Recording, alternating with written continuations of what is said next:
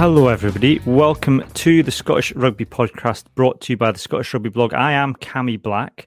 Joining me this evening, once again, we've got Lisa Martin, former Scotland women's captain. Hello Lisa. Hi, how you doing? We will at some point have Craig Manson along with us as well once he's finished training and had his tea. He may join us mid-tea as he often does as well. Can't deny him that. Can't deny him his tea. So if you are watching us live, we're on YouTube, Facebook, Twitter, and Twitch. If you prefer your podcast in an audio format, you can download us on Apple Podcasts, Google Podcasts, and anywhere else that you can get podcasts. We're going to start with a bit of news before we move on to the Six Nations review of the opening weekend. And it's a bit of kind of surprising news. I think that caught everybody a little bit on the hop. Lisa, is that Stuart Hogg has announced not just his retirement from international rugby post World Cup, but rugby full stop. Did that kind of catch you unawares? I think that the fact he's retiring from all rugby, I think it's caught me completely unawares. I know that it's natural come the end of a World Cup cycle that you'll get quite a few retirements just because another 4 years looming is quite hard to kind of get yourself up for, especially when you're getting the grand old ages. But I think it was a bit of a massive surprise that rugby completely was going to be stopping, but I also completely understand as well that if your body's not up to it and that in yourself, you'd rather call time in your own way rather than get told by doctors or just not get selected by a coach. You'd rather go out on a high, and what's a better way of going out on a high than calling time at the end of the World Cup? Yeah, and I guess the other side of it that we've talked about on the podcast in the past, and I think a few people have talked about is, I guess Stuart Hogg really is the first Scottish rugby superstar of the professional era, and that must be weigh quite heavy on someone as an individual, because certainly probably until maybe even the last, latter half of his career, he really kind of was the standout player, and more recently maybe others have come along to take that burden. But that must be quite a heavy thing to kind of take into you, to feel like you're kind of carrying all that weight of expectation on your shoulders week in, week out. Yeah, it's massive. Like you say, he's created such a transformation in the Scottish men's team over the years, and I don't think we're going to really appreciate that until maybe a couple of years down the line, when we actually look back and say, actually, you know what, he has done something massive here, and he's created and charted the course that we're currently on just now. But yeah, I think it is a lot of toll to be on you, like physically, probably more importantly mentally as well, as year on year, when you've got these expectations of, okay, well, how am I going to better this again this year? How can I keep myself fresh? How can I still keep getting selected when, like you see, you've got these new guys coming along? But yeah, I think it's hard, especially when you're in the public eye so openly, to try and keep yourself going, keep yourself ticking over, keep yourself motivated when we both know that it's never always sunshines and rainbows with being in the public eye, and especially in sport, everyone's got their own opinion. But I know it's quite draining, and I know he's kind of struggled with it over the years and kept himself going. Obviously, he said previously, almost quite a few years ago, and to bring himself back again and then still kick on and still create these moments and still make an alliance tour and still be one of the first names on the team sheet off the back of that, you just applaud it. Yeah, and I guess that that it is the kind of the scrutiny, and I think I know I've spoken to my dad in the past, and he's always kind of talked about. I'm from the Borders originally, and talked about the kind of scrutiny that the amateur players were under, and that they could never show their face in the town if they'd had a bad game, and that's one thing. But this is on a massive scale, and perhaps I wonder how much Scottish rugby in general was prepared for having a personality like that, and perhaps now players maybe that have come along since, like Darcy Graham, for example, have maybe had a bit more support around them in terms of how to deal with it. I think so, yeah, because like you say, it's still a continually growing environment, and media and that aspect of things is becoming such a bigger part, and it's seen as one of those things that's just part of the job now.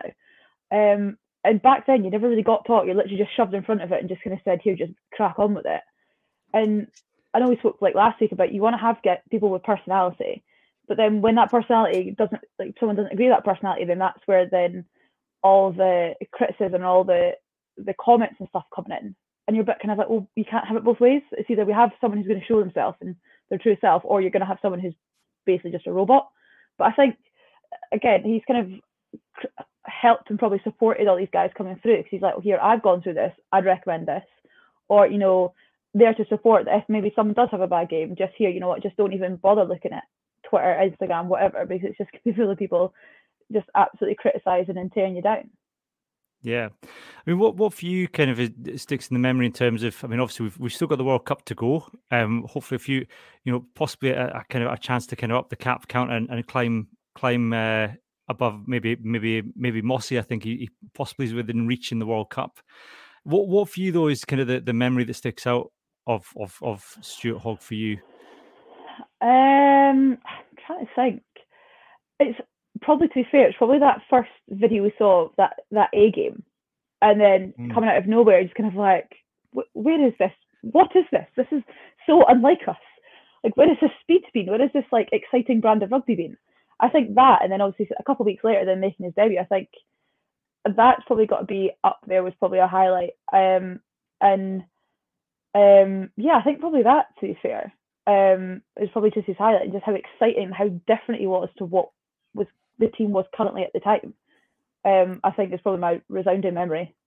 Yeah, I think I had that thought as well, because I remember talking to friends about saying, I think watching the Calcutta Cup the next day, saying, I don't care what happens in this result, we nilled you at Netherdale, and there was some big names, but I think Ugomonye was playing in that A game. It wasn't it's certain that Saxons team was absolutely stacked with England internationals. And quite a few of that Scotland team went on to, I think Matt Scott played in that game. There was quite a few kind of future players that kind of came through in that era and maybe didn't reach the same heights as Hoggy did. I think the other one for me was the intercept against Italy in the length of the pitch try. Yeah. And I was watching the highlights back, and I think that result, I think, was it was out of sight by the end of the game. But at that point in the game, Italy were putting some quite heavy pressure on Scotland to have that gut under the post to go for the intercept and then run the length of the pitch. Is it, that takes some phenomenal vision and skill to do that. Yeah, like he's one of those players and people that it's just like, he's all or nothing. He's just fearless. Like, he'll just go for it. It's like, if it happens, it happens. If it doesn't, it doesn't.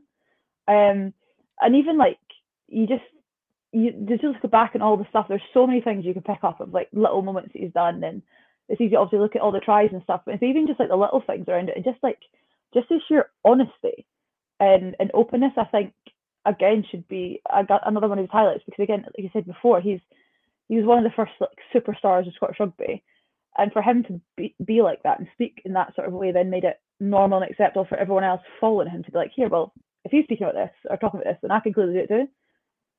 Yeah, and I think, one of the more recent ones, I think, was when he talked quite openly about the abuse he'd had around his man bun, and just, in this, even in the kind of current kind of way social media and the media works, to kind of take that it's still quite a bold step to say, hey, this bothered me, and to kind of show that vulnerability. And it's not something that a lot of sports stars would do. And it's quite a gamble at the time, but I think actually, I think it helped, because I think a lot of people, I think ourselves included, went, oh, hang on, okay, maybe you kind of start to say, whether we kind of like diggy tweet that you think, oh, that doesn't matter, kind of you think, well, actually, no, maybe I do think I'm going to rethink how you do things. You kind of have the trolls on one side, and then you just have the kind of everyday people commenting, just making a throwaway remark, and you think that's quite a brave thing to do, given what he's been through already. Yeah, I think, we've got the most common stereotype for rugby players is we're all these like absolute animals who basically don't have a brain cell or whatever. But at the end of the day, we're all still human beings. So yeah, we might think it's only one comment. People are probably hearing this 10, 20, 30 times because people have thought the same thing. So it does build up, and if you're hearing that on like a constant basis, it does just grind you down. Like, we've had it before. I remember when we were going through a pretty bad slump of results for the national team. I remember having people saying like, why is this program even exist? Get rid of them, give the money to the sevens, give the money to the boys, like. And you're constantly reading that after every game, and you're having to then think, well, here, I've got to get myself up again in the next 4 or 5 days to go and play another Six Nations match. When you've got, Joe Bloggs down the road telling me that apparently I shouldn't be doing anything, or I look stupid, or whatever. Like, it is a lot. But like I said before, we are sports people are still human beings and we still have feelings and we're still majorly self-conscious. So yeah. So how do you manage that? 'Cause you must reach points where you think, I just uninstall the app and come off it altogether. I know, Hoggy in the past has at various points, I think, had people doing it on his behalf and then doing it himself and one with the other. But there must be I guess there's the parts of it that's enjoyable and reaching out and connecting with people versus, so it must be quite hard to go, I'm just going to shut it all down and maybe miss the positive aspects of it as well. Yeah, it's a sticky situation because, like you say, you want to engage with the audience and however that may be to show, life around a rugby match, life around training and stuff. But when it does run the risk of then people having comments of saying, well, I don't agree with what you're doing, or what you're doing is rubbish, or whatever, or just criticising it. Then, I went through a phase of during Six Nations, I wouldn't even look online. I wouldn't be on Twitter, I wouldn't be on Instagram. I just cut it off completely because I don't want to read about it. And you even like start cutting the comments out, but then you're stopping maybe the 1 or 2, 3 who have something positive to say, want to engage with you, for the sake of people who are just going to be idiots. Really, it's the easiest way of saying it. How much does the kind of that seep into a camp then? When you're out there, and I know appreciate the kind of criticism that would be kind of coming your way would be kind of maybe like you said about the program, about the team, but I guess the reporting around it and I think match reports and kind of analysis, does that seep into camp, or is it just kind of that separate? We do our own analysis, we do our own kind of take on it. Bits and pieces. I think for the most part we just try and ignore it because we already know ourselves what we've done well and what we've done wrong. It's sticking in our mind, like you say, we do our own analysis on it, but if there's something that ignites a bit of a fire, then we'll use that. So I remember we were due to play Wales at Broadwood, I think about 4 or 5 years ago now. And they put something out in the press being like, oh, we're aiming at Scotland to get our winning streak back and blah, blah. And then Shay just plastered that on the wall for a team meeting, didn't say anything, plastered it up and walked out, and that was enough. So it can be used in a good way, but if you don't want to kind of find yourself getting so engrossed and ingrained in, everyone else's viewpoints, because, you're not going to always agree or like what gets said. Yeah. I still don't regret giving the Scotland guys 0 out of 10 for that England match at Twickenham a few years ago. I still stand by that. That was my French approach to rugby ratings, but we revised the rating systems after that, Craig, and we made them fairer and used metrics. Hello, Craig. Craig Manson's joining us now. Hi. Good evening. How are we doing? We're just reflecting on Hoggy's time in for Scotland. Just to open, Craig. Have you got a kind of memory that stands out of Stuart Hogg's time in for Scotland or Glasgow or his career in general? I think just for me, it's just the sheer presence of the player from his first try, his first half that he came on. It was against Wales. Was it Wales? Ever since then, everybody, I guess it sounds terrible thing to say, but being surrounded by a fairly mediocre team, he's shone, and I think he's shone ever since. Whether he's taken pelters, which sometimes weren't justified, and other times were a little bit justified, and then but he's been an absolute stalwart of the team. One of our first real true superstars, I think, and he will be missed, even though we have had our words against him at times on here. But well, hopefully we've also given him the credit that he's due as well. Yeah. Then Lisa, that kind of transition from a setup where I guess a lot of your day's planned for you, and you have to be in certain places at certain times of the day. You're told what to eat. You've got your various plans. How does that go then? Kind of the shift from having that almost kind of very fixed routine in a day to kind of having to maybe have a bit more ownership of that. Is that an easy transition? Not massively, if I'm honest. It's when you go in the morning, you're like, okay, what the hell do I wear? Because I'm not wearing kit. It's a bit like, okay, I have to actually physically choose an outfit and dress myself. It's probably the most difficult thing. And it's just making use of all the free time you currently have. Because like you say, your day is usually spent from 7 till 2, 7 till 3 is rugby. Everything else around that is like, recovery and stuff. But it is hard. The first initial like couple of months is difficult because you're also then, the worst bit is when you get removed from a WhatsApp group. That's the worst bit. Like you're being removed because you're no longer part of the squad, and you're like, oh, okay, I'm not going to get any more of the banter. But I think that it's just seeing everyone still have that buzz and that, you know, change room banter and stuff like that. To then remove yourself out of it, it's then like, oh, how do I still have those friends? Because I know they're busy all the time. So it's just, yeah, it is massively difficult. And even now, like, still coming to terms with what the hell do I do with myself and what is my purpose and point in my days is quite difficult. Yeah, and did we talked last week about the kind of Saracen stuff? Does that stuff help, that kind of support you get through your career when it does kind of you move on to the next stage? Yeah, it does massively help because like, so you've already got a little bit of a basically like a work placement already kind of done that and work experience. So you know that, you know, give yourself a couple of weeks off, couple of months off or something, you can jump straight into it. And I think having that forward planning, I'm sure he's planned himself all sorted and he's good to go. But I think that's key, as having, you know, that you've got something to fall back on or something to push yourself into, that's you can give the same focus, you can give the same amount of effort and stuff too. So it gives you that routine. I think that's, as rugby players, we thrive on routine because that's been ingrained in us since we've been about 7.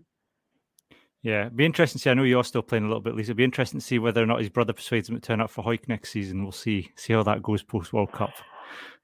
I really hope not, because we're a Musselburgh household here, so if he could not turn up, that would be lovely.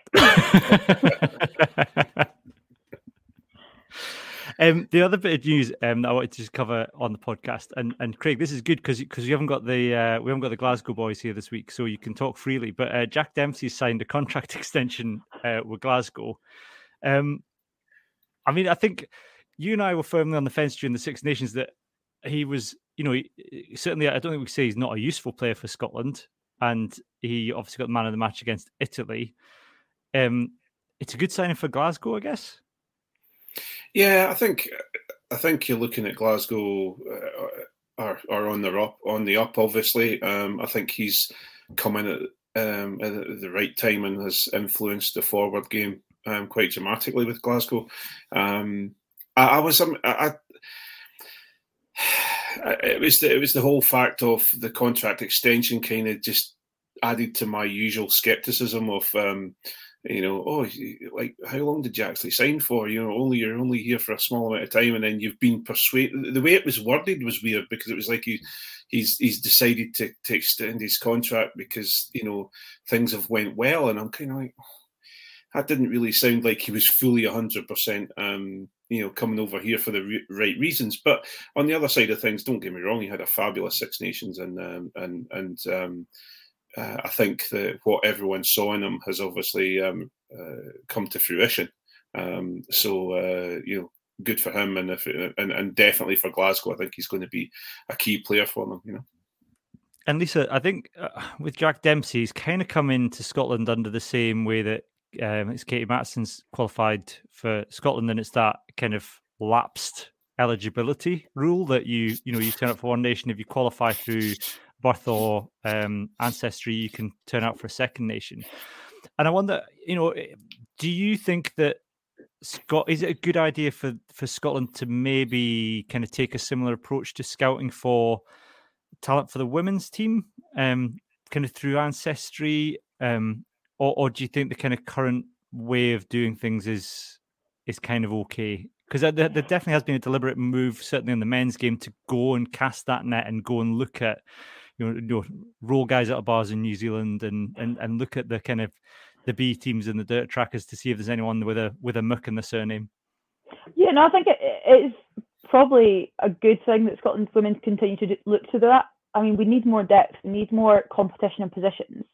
So if there is people out there who are Scottish qualified who have maybe, played for another nation a few years ago or haven't thought about actually, gran and granddad are for Paisley or whatever, I think it is good. And I think because our playing numbers are significantly less than most of the other Six Nations, 5 nations, and I think anything we can do to help push our game, I think we should do. I mean, you look at America do it right in terms of they look at completely different sports and their talent transfer is ridiculous. And we should start doing that. And if it means we then start looking at other nations as well, let's start doing that. Let's give people who are, top level players, give them opportunities to play international rugby. And I mean, it's inconceivable that they aren't out there, Craig, as well. I mean, perhaps the women's professional game isn't as big across the world as the men's is, but it's inconceivable that there aren't women now playing at a good level in Australia, New Zealand, even South Africa, who wouldn't be happy to come across and kind of add some depth to the Scotland team. And we've had success with that in the past. Yeah, I think Lisa's right. I think we have to do everything we can to accelerate the Scotland women's squad, move it forward to where we hope it's going to be, and to where it should be. But also we have to make sure that doesn't come at the cost of development of our own, of more giving the chance to some of the talent in the Prem and also in Nat 1 and to come through and to shine. Although the Scottish features, looked pretty good as well on the weekend. So there's got to be a good spread between both bringing players in and also playing what we have here as well. But then, the good thing is we're not the only ones that do it. There was the American prop that went to play for England, was playing for England on the weekend, who qualified the same way. Yeah, Mackenzie Carson from Canada. I think she got three caps for Canada, I think. Was it Canada? I was sorry. I had in my mind it was America. So so she's all the teams are at it. Even the perceived best in the world are still doing the same. Are looking for the same thing as well. So why not? And speaking of England, then we should turn our attention to the weekend's game. I guess I want to look at things backwards a little bit with this game. I'll start with you, Lisa. How important was that last try for Scotland, just from a kind of a confidence boost point of view? How important will that be to them in camp? I think from the last try to the end of the game, so those last 4 or 5 minutes was the best Scotland have played against England in a while, I would say, and definitely in that game in general. And I think showing that they were able to put England under pressure and put them under strain and score for a Chloe Rowley try with relative ease, will be a massive confidence boost going into this weekend. But it's just, I think the biggest frustration is it took 75 minutes to get there. But we show we are capable of doing it. It's like, what do we need to do that from the start? And Craig, I mean, the start of the game I guess the first quarter was 14-0, and that's not a bad scoreline for the first quarter. So defensively, it was a relatively kind of strong opening. Yeah, I'm no. You get the usual hot takes on social media, etc. Usually from people who don't know the game as well as a lot of other people do. For me, Scotland looked very good, no matter what the score was. I was happy with defence. Defence looked strong in the first quarter. I think the hands were looking far better. I think they used the ball far more, and we saw it. I always worried about the pace of the ball going through the hands and getting out to space, but it was working very, very well on the weekend, and I really liked it. It almost, I think I said last week, I was looking for that glimmer of the professional contracts coming in and showing us what's happened. What is that going to give us with the Scotland team? And I think just little things like the passing was going to hand a lot more, and it was more accurate. And I was really impressed. I was happy. And Lisa, I mean, talking with the defence there, I mean the speed at which everyone was getting back in the line was a marked, I think for me, a kind of a marked visible improvement from what we've kind of seen in the past, just from a fitness point of view. The organisation was there, but I mean, they really made England work for a lot of their tries. I mean, even I think the first Mole try, England had to really work them all to get themselves into position. It wasn't a straightforward push and shove over the line. There was a lot of, like I said, England at times kind of looked like they were spending a long time trying to figure out what Scotland was doing in defence and trying to unpick it. Yeah, I think set piece in general was a lot more of a contest. I mean, previously it's been pretty difficult, let's just say, to come up against a set piece they've got there. But again, you've got to look at it as like England also had a lot of new players and there a lot of new combinations, like we said earlier about Mackenzie Carson coming in straight off the bat, straight in, first start, and a lot of different changes there. I think, yeah, defensively there was glimpses of really, really good stuff, but then often at times it just seems like we just sat back and let them attack and like, here, just how have we done us? And they were able to get quick ball, but we saw again at those last 5 minutes when you started disrupting their ruck time, we started actually getting off the line and getting in their faces. England really struggled under that pressure, but I think that's the sort of defence that we should be doing from minute one and putting these teams on pressure, because we can do that, and then lowering the missed tackles as well. You can't go into any game, let alone international, miss 40 odd tackles and expect to get a good result. I think. Yeah. I mean, I'll always be massively critical because that's just, I'm a critical person.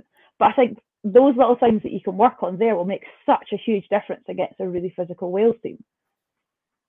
And that's it, Craig. I think looking at it, nothing you saw isn't fixable. It's all things like small margins that just need tightening up. I mean, there was I think, I can't remember, it was possibly the fourth try, one of the tries in the first half. There was a point at which there was about 4 Scotland players looking at a ruck, just really unsure of where they should be in the defensive line. And they organised them, to be fair, they then organised themselves really quickly. But it's that thing, you shouldn't have 4 players standing around the ruck wondering where they should be. So, but those are all fixable. That's just, it's a communication thing. It's a speed, but those things are things that can be worked on. And that's, it's not just a case of we were beaten by a better team. There are fixable things here that could have made that a tighter contest. Yeah, I think where for me, I really saw a difference in the two squads, and I'll explain myself on this because it sounds really generic thing to say. For me, I can see where Scotland seem to be going, and where England are going. England are very much old school. They've got some thunderous forwards. Some very, very strong forwards, really aggressive forwards who want to, they don't just want to get over the gain line. They want to take your head off at the same time while they're doing it. So where that translates into your maul, your scrum, etc., becomes very, very powerful. Where Scotland, I can see Scotland working is very much down the same route of Gregor Townsend's fastest rugby in the world. They seemed fitter. They looked like they were, just as we're talking about at the last 5 minutes there, that part, leading up to Chloe's try, there was some really fantastic movement of the ball, some really fantastic attacking. They're finding lots and lots of different bits of space. Everyone was pushing forward. It looked like it was coming together. It looked like England had kind of sat back, and so we were trying to what's the word? We were trying to find their weaknesses. So we kind of played.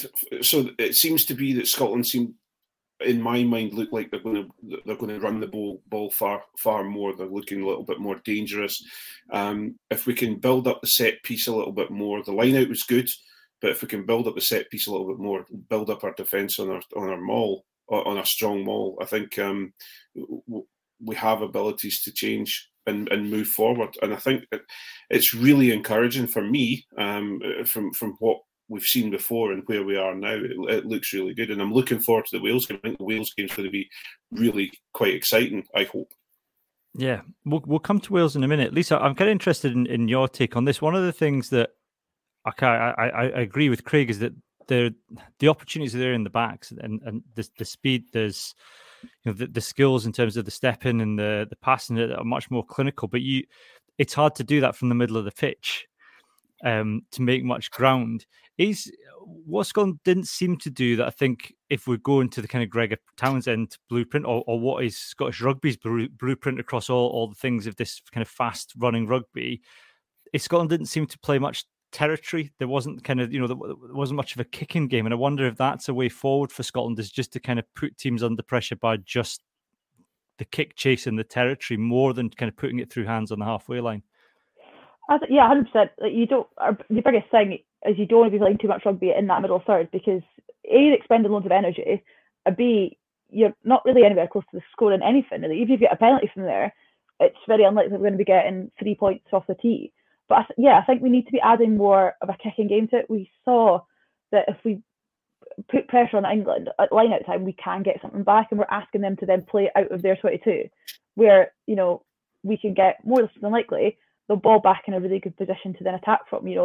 Broken field play with that back three we've got, that's party time, to be completely honest. And for a while now, we've had a very, very dangerous back three, but we've just not been able to fully use that and bring out that quality. So it's now, well, how do we do that? Let's get a bit of a kicking battle, get it so it's really unstructured, and we find those mismatches. So we find, maybe some of our runners coming back that we can use and get through some gaps, and we have the ability to finish off these chances. But yeah, I think a bit more kicking territory and playing a bit closer to the game line. A lot of our stuff is really far back, just inviting pressure onto us.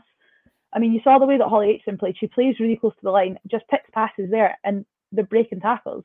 So I think if we can play a little bit closer, that's what I'd like to see us doing a bit more, is actually try to find those little gaps there, little tips on there, get on like a loose shoulder, offload, and we're away. We keep the ball alive. We look really, really dangerous. One of the players, the player that really stood out for me for Scotland was Francesca McGee. I think on the even in defence, the third England try, just the effort to cover the width of the pitch and to her body, she almost kind of held the England player up over the line with the tackle and the body position. And I think there was a couple of times where her speed in defence and her kind of awareness was really impressive. And I know for a first cap, I thought it was a phenomenal debut. And as to get that depth, Craig, in the back three is quite exciting. Yeah, absolutely. I agree with you. Her physicality in defence was very, very good, but she's got the performance there and she's hungry for the ball as well. I have to also add in when Beth Blacklock came on as well, I thought she performed very, very well. She stood out, and she's very much what I like as a centre. I like a physical presence, and she did a great job. I was really pleased with what she did as well. So some really interesting.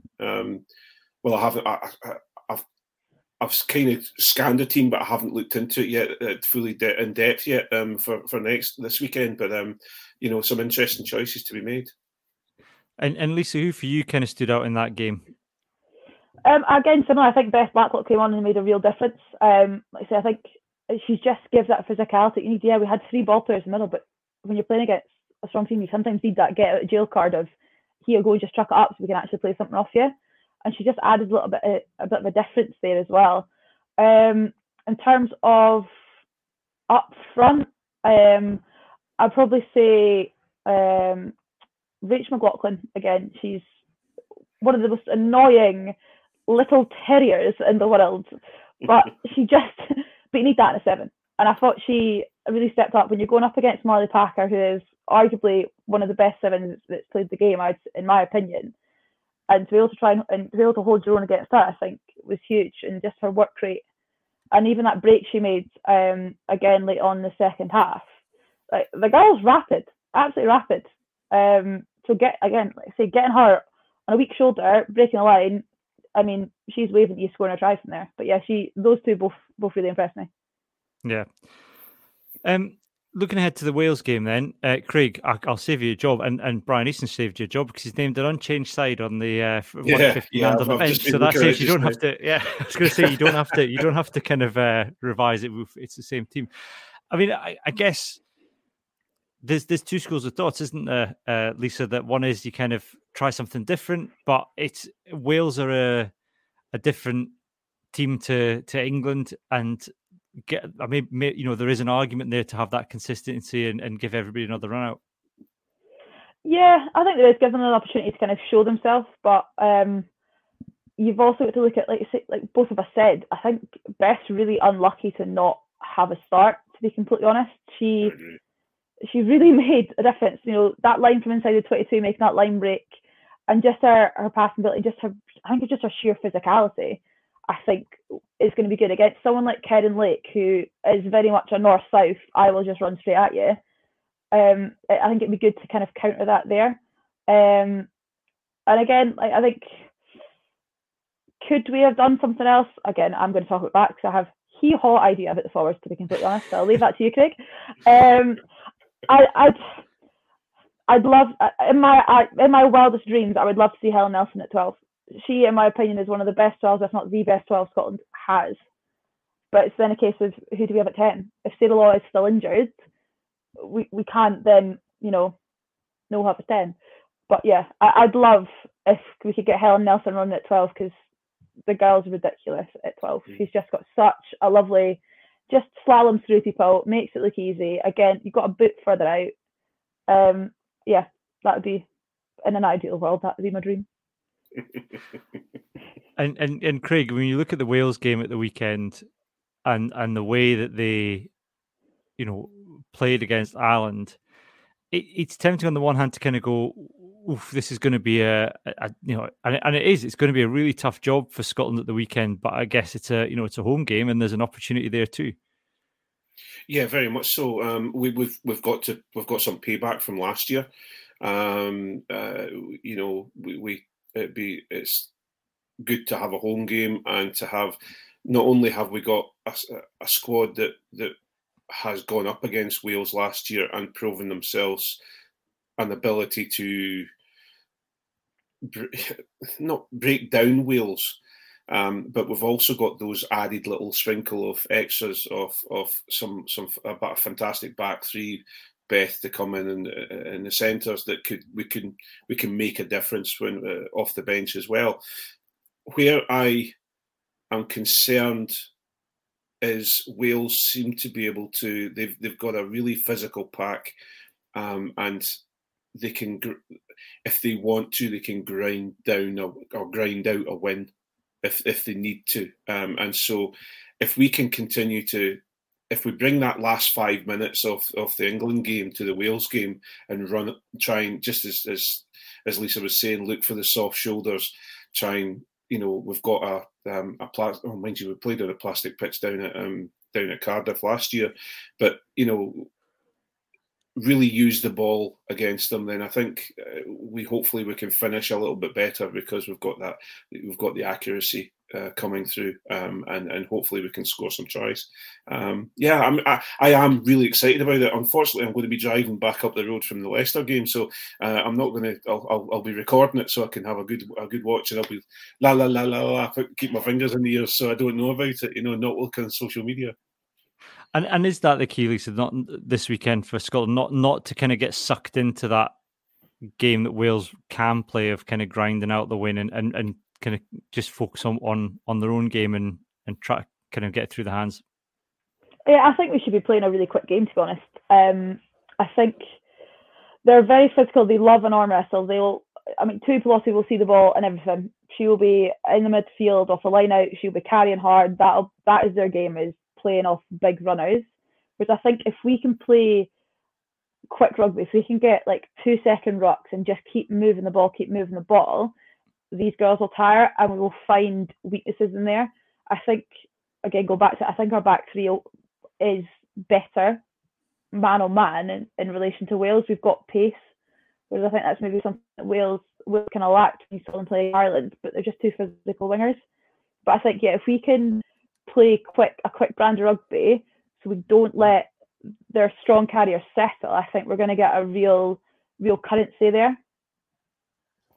And how much difference does it make, Lisa? Kind of, obviously the crowds are the crowds at the Women's Internationals have been slowly growing over the last few years, and having the Dam as a home, the kind of like a home stadium now. How much of a difference does that make to you as a player on the pitch, having that crowd noise there? Oh, it makes a massive difference, especially when it's getting at the tough moments, or you do a little thing well. Just hearing that little buzz start gives you like a little, and just keep moving and keep going. Especially like those last like couple minutes when you're absolutely blowing. And to finally have somewhere that we can just call our own, I think it's huge. I mean, for a while, we literally were like, oh, we'll take the game around Scotland. So we never had a home ground. So every time it's like, well, we're the away team again. We're actually having this home, get a base of fans who are going to come in and come down is huge. And yeah, it makes a massive, massive difference having just those voices and just that music and stuff. Just really does kick you on an extra little gear. And Craig, I know we've been harsh about the Dam on this podcast before, but you have all been harsh about the Dam. We,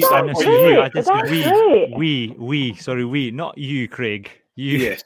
Yeah, not you, Craig. But as a stadium, that proximity to the pitch for an opposition side must be really difficult, because a lot of stadiums now you've got a kind of running track, or there's a bit of space between the kind of stands, but to kind of have almost the crowd, I must feel like the crowd's on the pitch with them at times.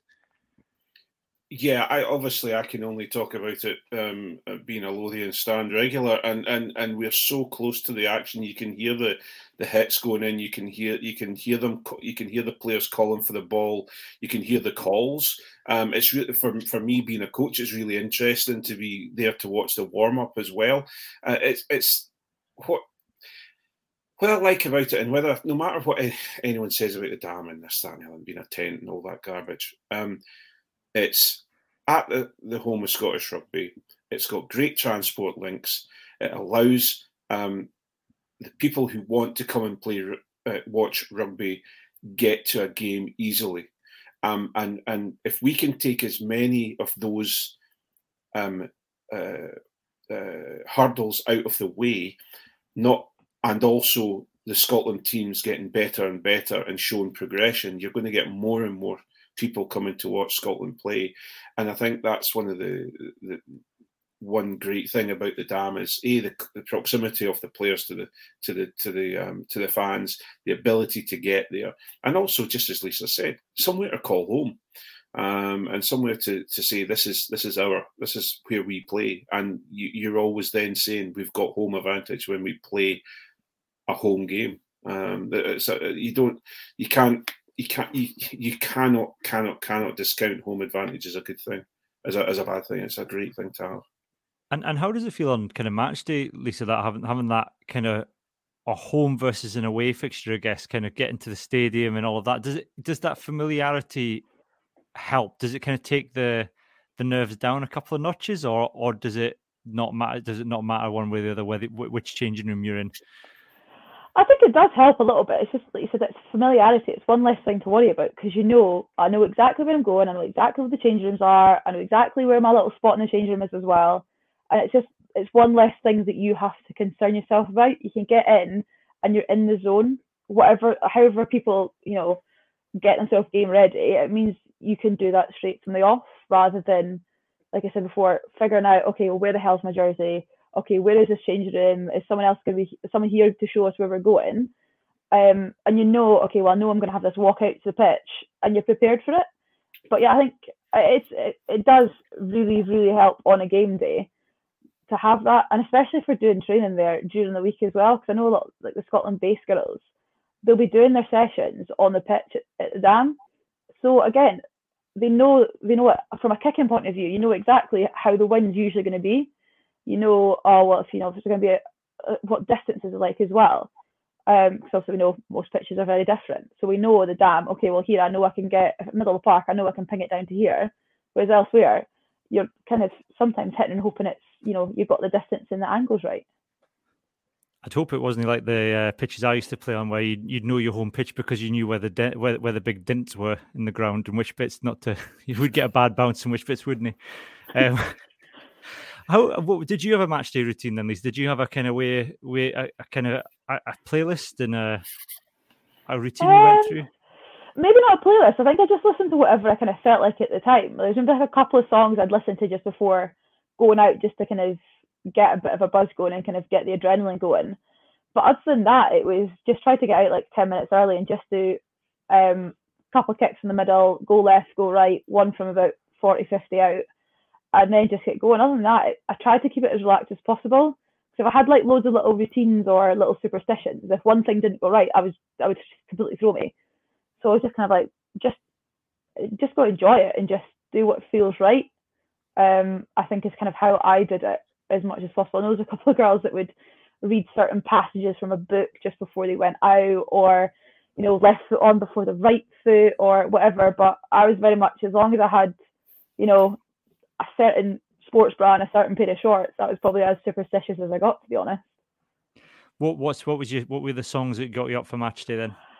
Kind of changed most season on season. I think last one was, oh God, what was it? It's been such a long time actually. It was, I think it was Panic at the Disco, was for a while, was one of the ones that I'd listened to. And then I think at one point I was listening to Timmy Trumpets, which was really not a great one, if I'm being completely and utterly honest. And then it's just kind of, it just kind of depends. If I listened to something on the radio and I was like, actually, that'd be quite good pre-match, I'd just chuck it on. Yeah. But yeah, kind of between those kind of two, the last few I listened to. Yeah, I was interested to see whether Craig, have you heard of Panic at the Disco? I've heard of Panic at the Disco. Timmy Trumpet, no, I have no idea. But Lisa Cammy constantly rips me about my music, and also Johnny McGinty constantly rips me about my inability to be up to date. But I'm going to take that badge and I'm going to wear that badge. I'm happy to be an old fart. I was going to say that. I think if you kind of scratch beneath the surface of me and Johnny McGinty's music taste, anything post 2003 would be absolutely lost anyway. So, I think we've covered anything. Any kind of final word on the Wales game, Craig? I'll start with your kind of predictions for a result. Oh, I think it's going to be a Scotland win. I think Scotland by 4. Scotland by 4, Lisa. I'd say Scotland by 2, depending on the weather. If it's bucketing down, I think that's Wales will have it. But if it's nice, dry weather, I think Scotland could really do some damage. So yeah, ideally Scotland by 2. Okay, well, we'll be back next week to find out and to analyse that game. For the moment, it is good. That's it for this week for the main podcast. Craig and I will have a wee bit of a chin wag, no doubt, for another 30 minutes or so for the patrons. And Lisa, you're welcome to join us if you don't need to get off. But if you do that, we'll see you again. For the moment, though, it's goodbye from me and goodbye from Craig and Lisa. Bye all. See ya.